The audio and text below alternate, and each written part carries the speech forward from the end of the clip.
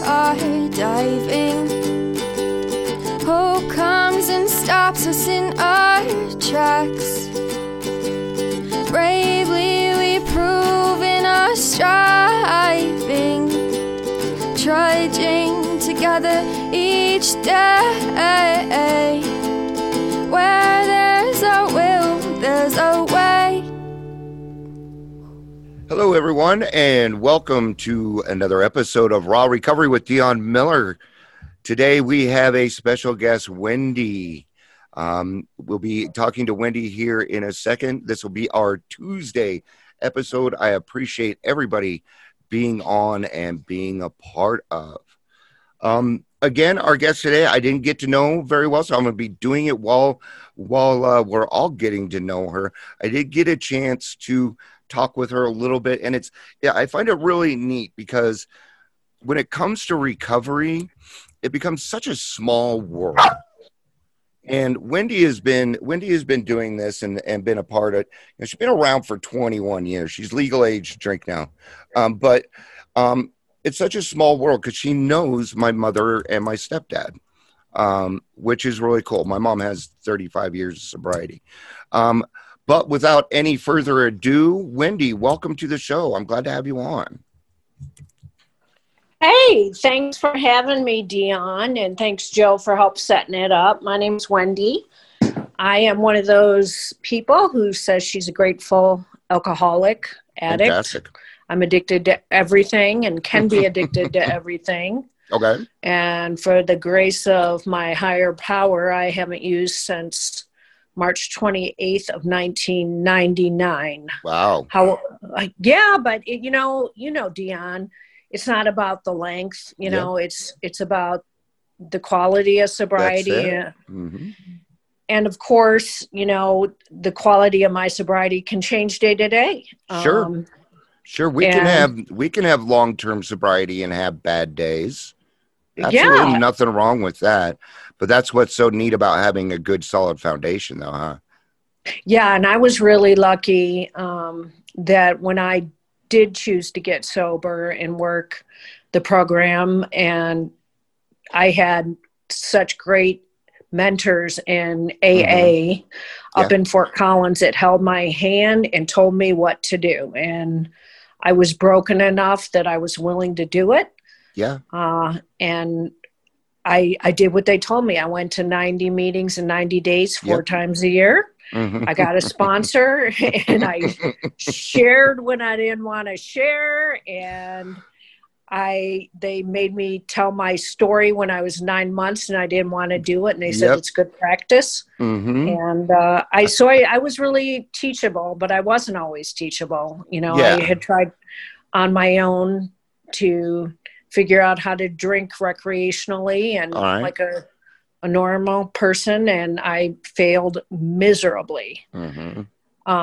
But it took a while for me to figure out that I was failing miserably. I thought it was everyone else's fault.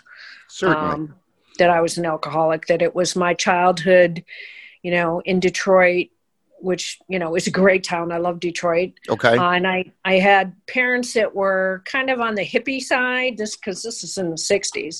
Okay. And my dad was a musician, so we always had crazy people, musicians at our house. We'd have parties, with a couple hundred people drinking.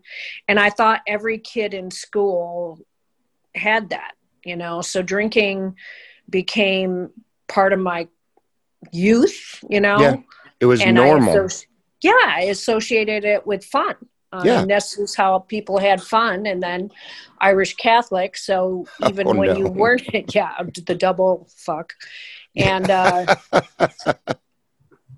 we had alcohol around every function, and not just the fun ones, the funerals, the day-to-day things. So, I fit right into my family naturally. And, when I had my first drunk at age 15, I knew in that instant that alcohol was for me. A couple girlfriends and we stole plum wine from a neighbor's garage. Okay. And it was, the horrible thing is it was like old, so it was like vinegar, but we And didn't warm. know any better. So we drank all of it. Okay. Threw up all over plum Yeah. wine coming out of your nose. It was beautiful. Oh, And purple. here's the thing. I couldn't wait to do it again, Dion. Yeah. I mean, Oh, that sounds like amazing fun. what could be better? And I knew, like, when I could taste it and Okay. feel the way it made me feel. Okay. And my best analogy for how alcohol made me feel, and this is my kid of a 60s, 70s showing my age, but you remember that show Gilligan's Island? Oh, yeah, certainly. So we always played Gilligan's Island on my street. And my cousin, a tall blonde, always got to be Ginger. And I had to be Marianne. And that really freaking pissed me off because I wanted to be Ginger. I wanted people to like me and I wanted boys to like me because I never felt good in my own skin. When I drank, I was Ginger. Vodka made me Ginger. It gave me the confidence and I lost fear and I felt like I belonged. Okay. So that's how I can explain how drinking made me feel. I felt like Ginger. Yeah. I felt like I could do whatever I wanted. Yeah. And if this helps any, I had a crush on Marianne. I thought she was cuter than Ginger. You know, So. I have heard that since I got sober. So I'm So happy please to be Marianne. Please. I'll be a please boring Marianne. But you know, alcohol, I drank it to get drunk. Yeah. I didn't drink because I like the taste. Clearly, when you're barfing plum wine, you're not drinking because you like the taste. That's correct. And I drank to feel either something great or nothing at all. Yep. And I loved it. And it, growing up in the 70s, it worked. And then in high school and college, I didn't stick out because I hung out with other party animals. Yep. As I would say. And I used to call it partying. I don't call the way I drink partying anymore. No. I was a freaking alcoholic. Mm-hmm. Drinking for 3 days straight, barfing your brains out, saying horrible things to the people you love is not partying. That's no, you're an alcoholic. And there was no one I could talk to about it growing up because my family, we had that shame thing going on where you never talked about alcohol in the family or alcoholism. We never used the word alcoholic or problems. My grandpa, who was my best friend, I didn't figure out till, and this was, I was age 20, till like 10 years after he died that he was an alcoholic. I thought Grandpa had the flu. Every 6 weeks, Grandpa would have the flu. Yeah. We couldn't talk to him, and he lost his car once because, I don't know what story bullshit they told me, but I bought it. Yeah. And couldn't drink out of his Coke bottle. And then finally, my cousin told me, like, at some other function, like, what are you, crazy, Wendy? Grandpa was an alcoholic. And it hit me like, oh, my God. Yeah. All the pieces fit. But to this day, my mother will still not acknowledge that her dad was an alcoholic. Okay. All right. So there was no one I could really talk to. But what I did do was move to Vail in the 80s, and that really was a fix for everything. Yeah, I know. Yeah. So, yeah, I don't have to say a lot. Alcohol and cocaine were my I mean, it's Vail. Oh, so, in the 80s. I mean, the cops had the best drugs. Yeah, yeah. Vail was just the party place in the 80s. Everybody was up there. Right? Yeah. And they were all buying everything up, that and Keystone, and there was another place. But yeah, so that's why you guys heard me go the ooh, because a lot of stuff happened. I think that's where oh man, John, isn't that where John Denver crashed his car too into the ditch? And he did it in Vail and in Aspen. He was kind of all over the place. And I was too. I mean, I thought I found my sweet spot in alcohol and drugs. Okay. And, once I added cocaine, that ride was pretty short-lived. Uh-huh. I started owing money. And so And I got in a relationship at that point with a really super healthy person, unbelievably. And so he did what all good codependents do. We moved after 7 years there, and we ended up getting married and going back east to New York. And outside of Connecticut. And that was really good. And I could rein it in for a while, but never long enough. And when I drank alcoholically. I became completely powerless. Okay. And, I was talking to you earlier about the call that, powerless has been such a theme for me this month. Okay.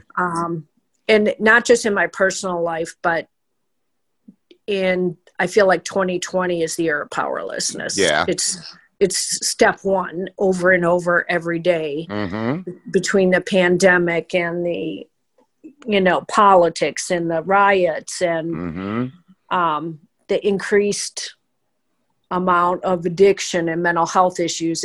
I just feel powerless. Yep. And I'm really grateful to know now that I don't have to fix this. I'm not in charge.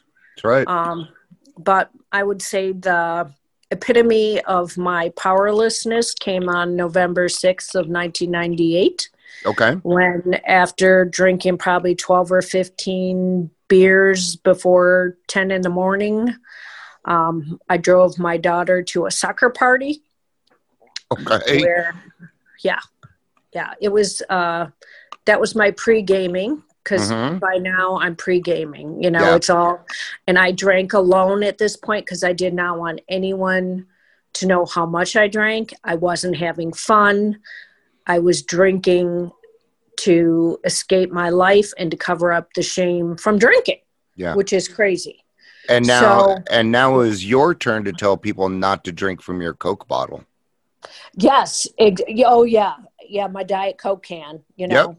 Sound like Grandpa. We stayed in the Coke family. We never veered to Pepsi. Okay. So there you go.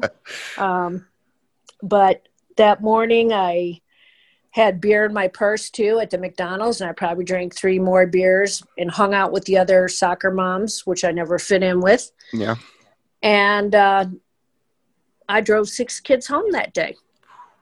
And I don't even remember that. I do remember when I got home, passing out, picking up another drink after that, and going in the kitchen, and I tripped on the step, and I fell flat on my face. I broke my jaw.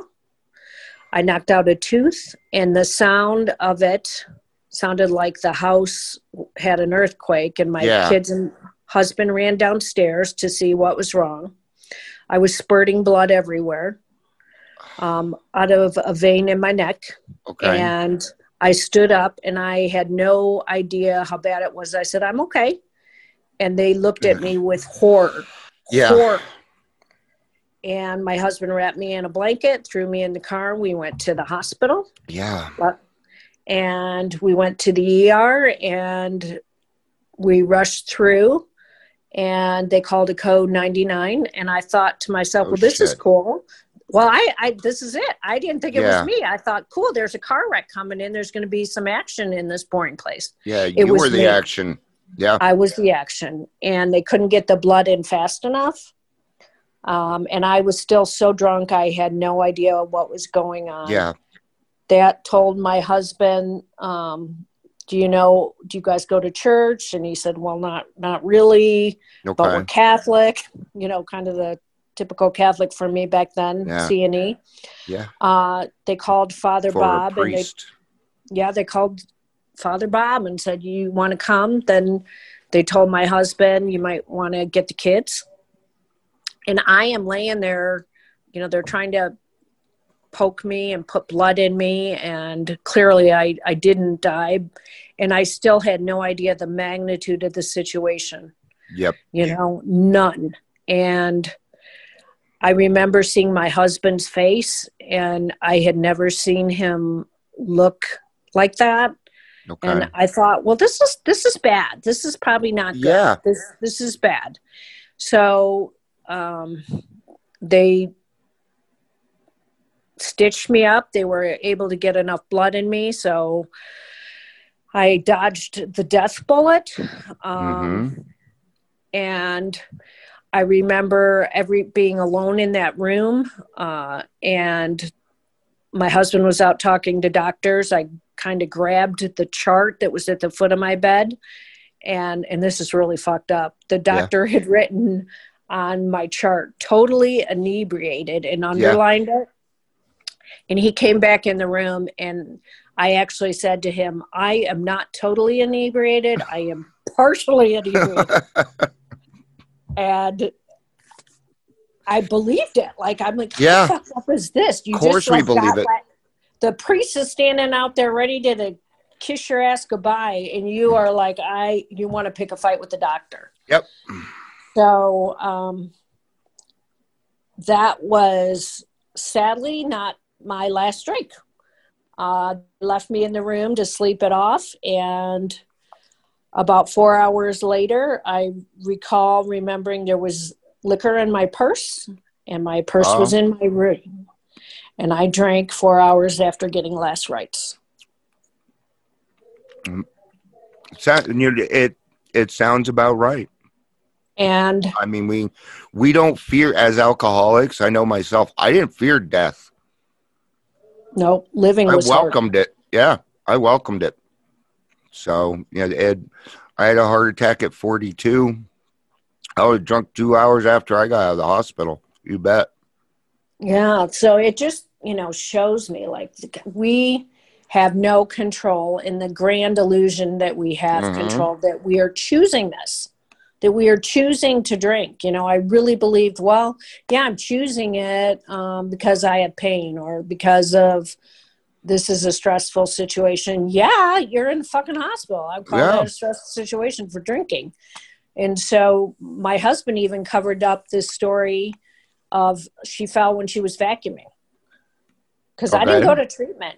They said you might want to do IOP. Well, I tried IOP. I got kicked out the second week for drinking in group. Yeah, you're not supposed to go to those drunk. Yeah.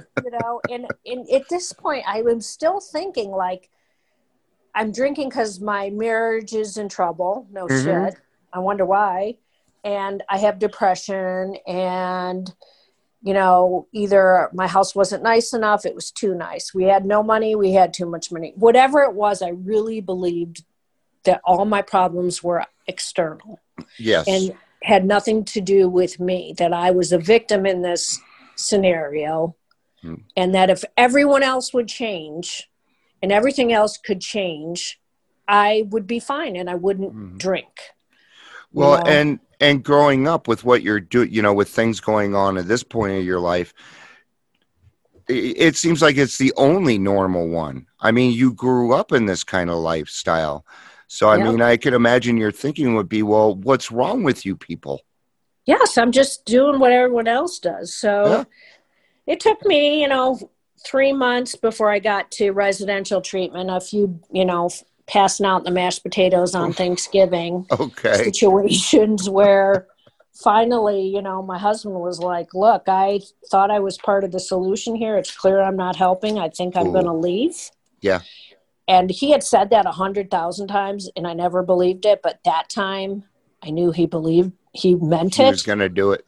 Yep. Yeah, and he said it as I was barfing over the bathroom floor, where I have most of my spiritual experiences, by the way. And so I'm throwing up. I had a feeling come over me, Dion, and it was like goosebumpy. Okay. I had this thought like, oh my God, he's going to leave. I'm going to be all alone, and I don't want to be drunk anymore. Yeah. And all of a sudden I got the tingly, and I just felt like there was something in the room with me. Wow. I don't know if you want to call it angels, God, all of it. But a voice in my head said, everything is going to be okay. And I believed it. Wow. And I completely surrendered to the process. Wow. And I did from that moment on, residential treatment. Okay. And up there, I learned all about the 12 steps, and what I had to do. And so when I left, I knew I had to go to 90 meetings in 90 days, 4 times a year. I love that. and I'm stealing it. Yeah, please. And find a sponsor and a home group. And, I was really lucky in Fort Collins that we have great 12-step community. Sounds like it. We have meetings all the time.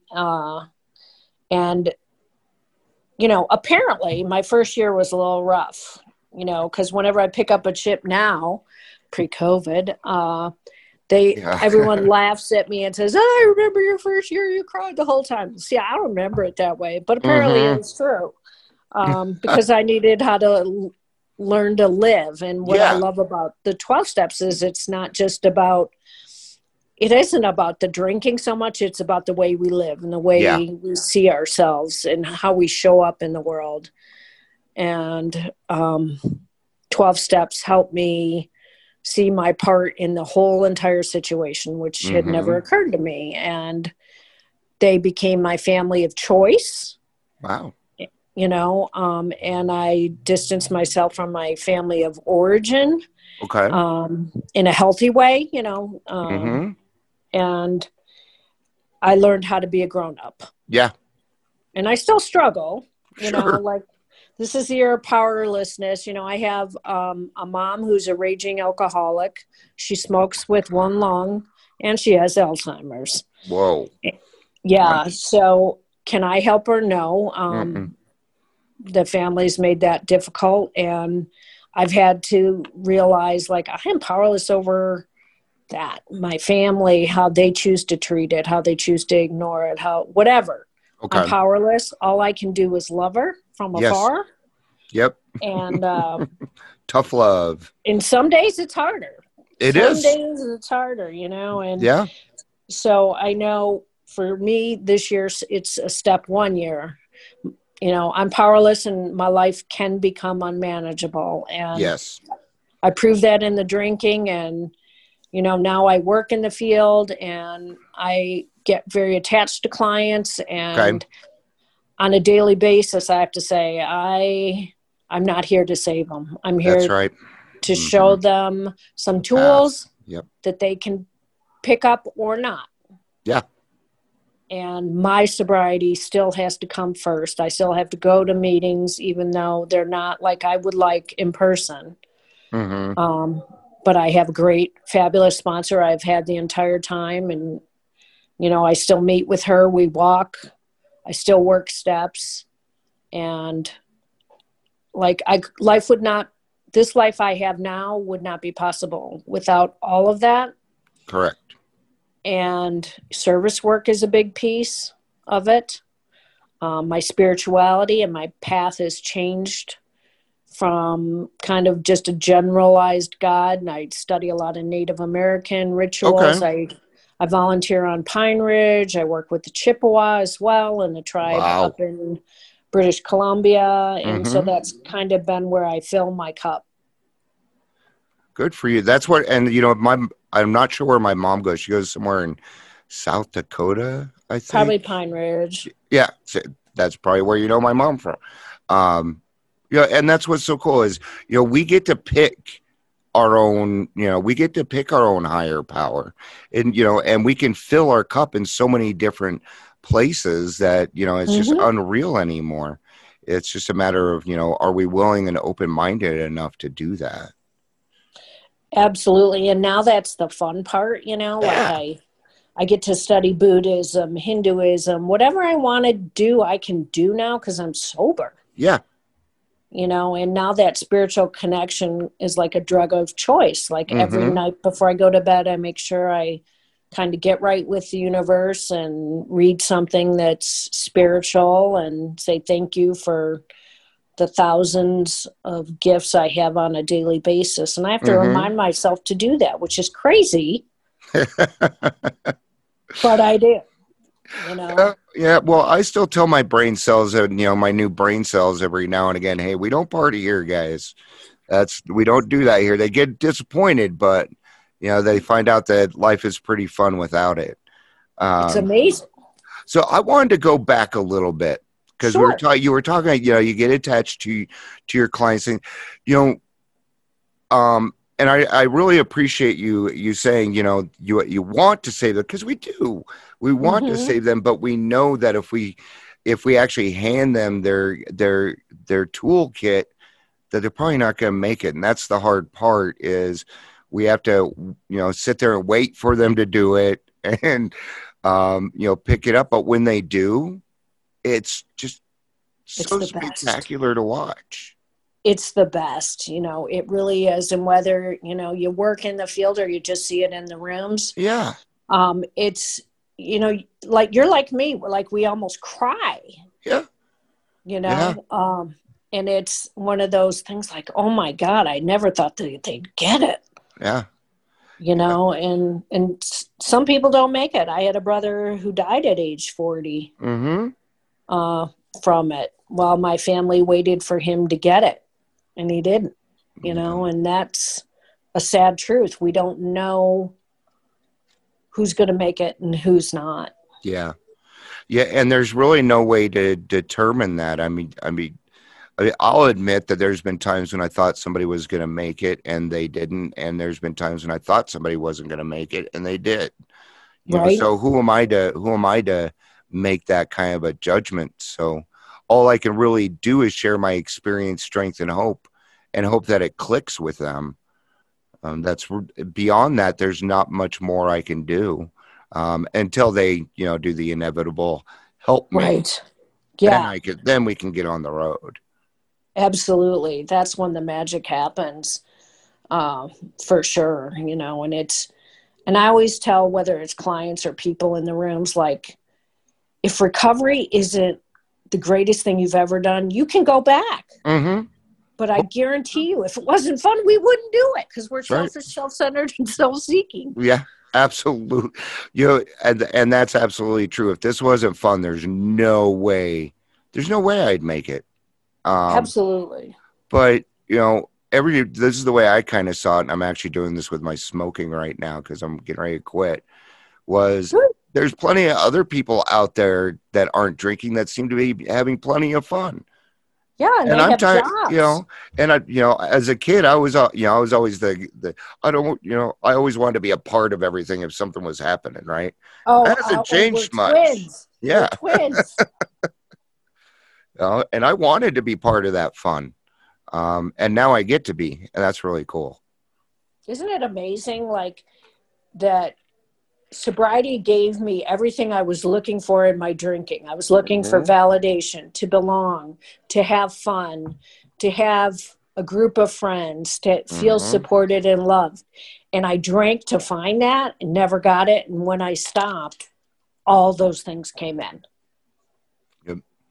I would have to say probably the biggest difference for me is there wouldn't have been anybody to carry my casket when I was drinking. Now there's plenty of people that would be happy to carry it. But that's what alcoholism does, though. That's what addiction does. We drive away the people that mean the most to us. Yeah, it becomes our primary relationship, and there's no room for anyone else. Because, even as human beings, let's say I get angry, I'm probably going to take it out on the person I love the most because I know they're not going to leave me. I know. But when an alcoholic gets a hold of that, we drive them away. Literally. Oh, absolutely. Yeah. Fantastic. So today my life is pretty damn amazing.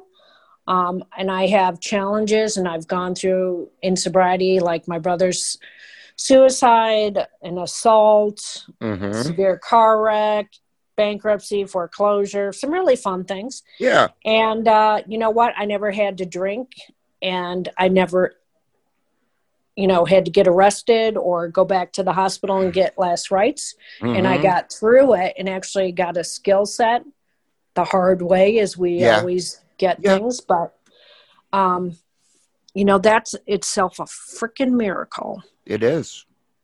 When we start doing things that used to baffle us, I think is the part we're talking about right now. Yeah. You know? I mean, when we first get sober, we can barely wipe our own ass. So for us to think that we can go out and actually have, successful relationships, everything else, we got to give ourselves that chance. We got to give it time. It's not going to happen overnight, and it will be the hardest thing you ever do. It was for me, and I've done a lot of hard stuff. But the best. Yeah. But the best. The most worthwhile. And the more I put into it, the more I get out. So I get paid tenfold for everything that I do, and I don't even have to worry about it because I just get it. In fact, if I don't get it, I probably won't notice because God has something else planned. And it's always better. Yeah. I can plan the plan, but I can't plan the outcome. I love that. It's just like this podcast, in the very beginning we talked, I'm like, I don't care about barking dogs. We don't care, it's just life, and people need to realize that life is still going on. We're going to have ups and downs. Okay. But the key is not necessarily even not to drink, but then get to the point where you're not going to have to apologize or make amends to somebody. Is another step in all of that as we get better. I know, and it's so, I keep saying amazing, so I'll try and fabulous to wake up. To wake up and remember everything you did the day before. Yep. And I didn't drunk dial. I didn't. There's somebody, and I don't remember who I stole it from, but I did steal this one. I never woke up sober wishing I had drank the night before. I love that. Yeah. I think it's those little sayings that keep us going, and and they're true. Yeah. And they stick with us because of what we've been through. So now, Wendy, I want to hand out your phone number because sure. What kind of work do you do? Why don't you fill us in on that? I'm a CAC 3, which whatever they changed it to. Yeah. Good on you. Certified interventionist, and I've kind of worked in every aspect of treatment. After I got sober a few years, I started working on everything, worked at Detox, IOP, resident, worked at Harmony and Cedar, and then started working into the business development marketing piece of treatment. Wow. And traveled, worked nationally doing that. God's been so good to me. I did 38 round trip flights last year, visiting different treatment centers. So I bet you just absolutely enjoyed that. I love it. I just love it. And it's this whole COVID has been kind of a travel buzzkill. Yeah. But, so I help people find the right treatment. And I am currently the director of a women's sober living in South Denver called Blossom Living. Okay. Blossom Living, our website is www.blossomrecoveryco.com. Okay. And I'm Wendy at blossomrecoveryco.com if anybody wants to email. And then I do some work with Red Point North up in Fort Collins, doing groups. Yeah, I'm kind of a workaholic. Yeah. And I didn't save a ton of money for retirement in my youth, so I'm kept playing catch up, but I love it. So I kind of do a lot of things, and I love it. I love having the variety. I'm not a typical 9-to-5 same place, same job kind of girl. I was finding that I was doing so many things that I had to start wearing, quote unquote hats. And I wasn't liking that. So I changed myself over to a recovery personality so I could just be whoever I want to. Yeah. That's perfect. Yeah. And it suits you. Yeah. Thank you very much. So thank you for letting me talk. You are welcome. Let's hand out your phone number before we wrap up. Okay. Here. It is 970-227-5633. Fantastic. It's Wendy, thank you very much for being on it and sharing. Anytime. I had a lot of fun listening to your story. It's very entertaining. You're a very entertaining person. And I love that. Yeah. Wendy doesn't like compliments. No, I'm a work in progress. Thank you. You are welcome. We'll leave it. Humor gets me through life. Yeah, I hear you. I utilize humor for a lot of things. Help me get out of my anxiety if I'm nervous, and that's one thing I actually watch for. Sometimes people will laugh when they're nervous, and there's just that little subtle difference, but you got to notice. All right, that's a whole different topic. Right. We'll be here for another hour. Oh, great. Wendy, thank you so much for taking your time. Thanks, Dion. We know you're really busy, so I really appreciate you being on. Thank you, everybody, for being a part of and listening. If you would like to tell your story, please reach out to us. We'd be happy to have you on. Thank you, everyone, and Wendy, for taking your time today. Thank you. I love you all. Peace out. Bye, everyone. And have a day.